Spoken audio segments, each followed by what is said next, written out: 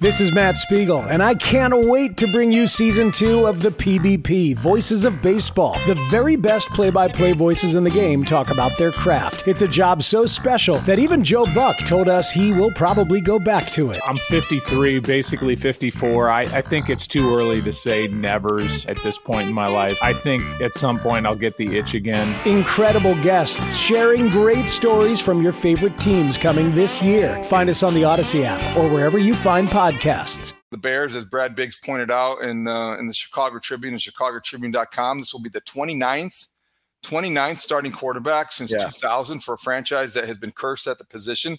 So I've been here since 2003. I came up with my three best backup quarterbacks and the three worst backup quarterbacks in that time frame. That's just in your 20 years, starting at 20. Just in the 20 years, just since I've been here, since 2003. And, it's still a long list, Dan. There have been a lot of people through those doors, but disqualifies Henry Burris. I wasn't here for that. And Jim Miller, who was a backup at first, and certainly the most legendary backups of all time, Steve Fuller and Mike Tomczak, the only backups in Bears history to win a playoff game. But those guys, that's way in the past. I want to stay current times. So my three best, we'll stay positive for now.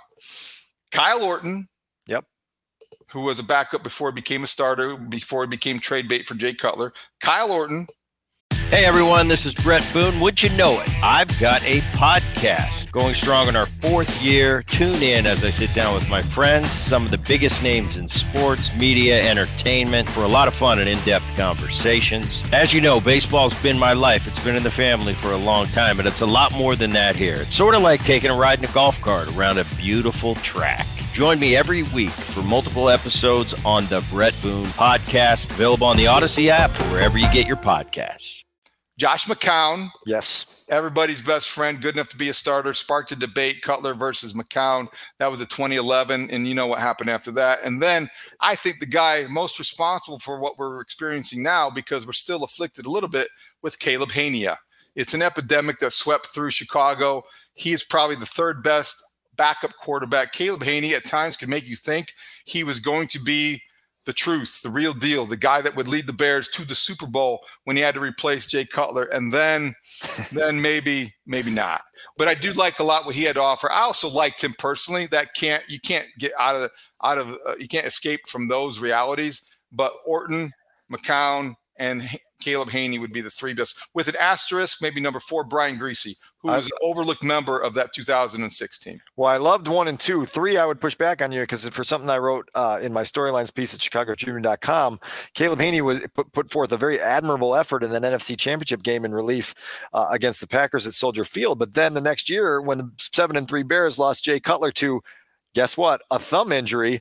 Caleb Hania made his first start against, guess who? The Raiders. And it was the first of 4 starts that he lost. He lost all 4 of those starts and threw 9 interceptions in those 4 games. And the Bears went from 7-3 to 7-7, finished the year at 8-8. And it was just a fizzle and a fart sound. But at the end of that experience, he could be on both lists, actually.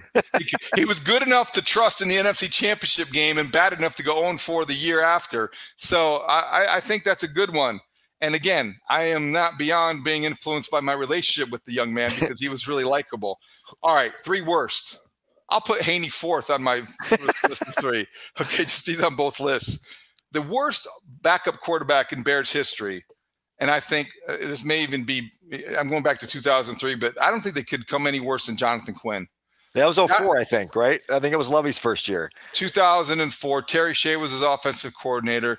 The first time I interviewed Jonathan Quinn on the backfields of Bourbonnais, his voice shook and his hands trembled. I can't imagine what he was like trying to call a play in the huddle. He was nervous talking to reporters. He did not fit the part. He was the opposite of poised, and he was bad on the field. He was number 1, and I think it's easily.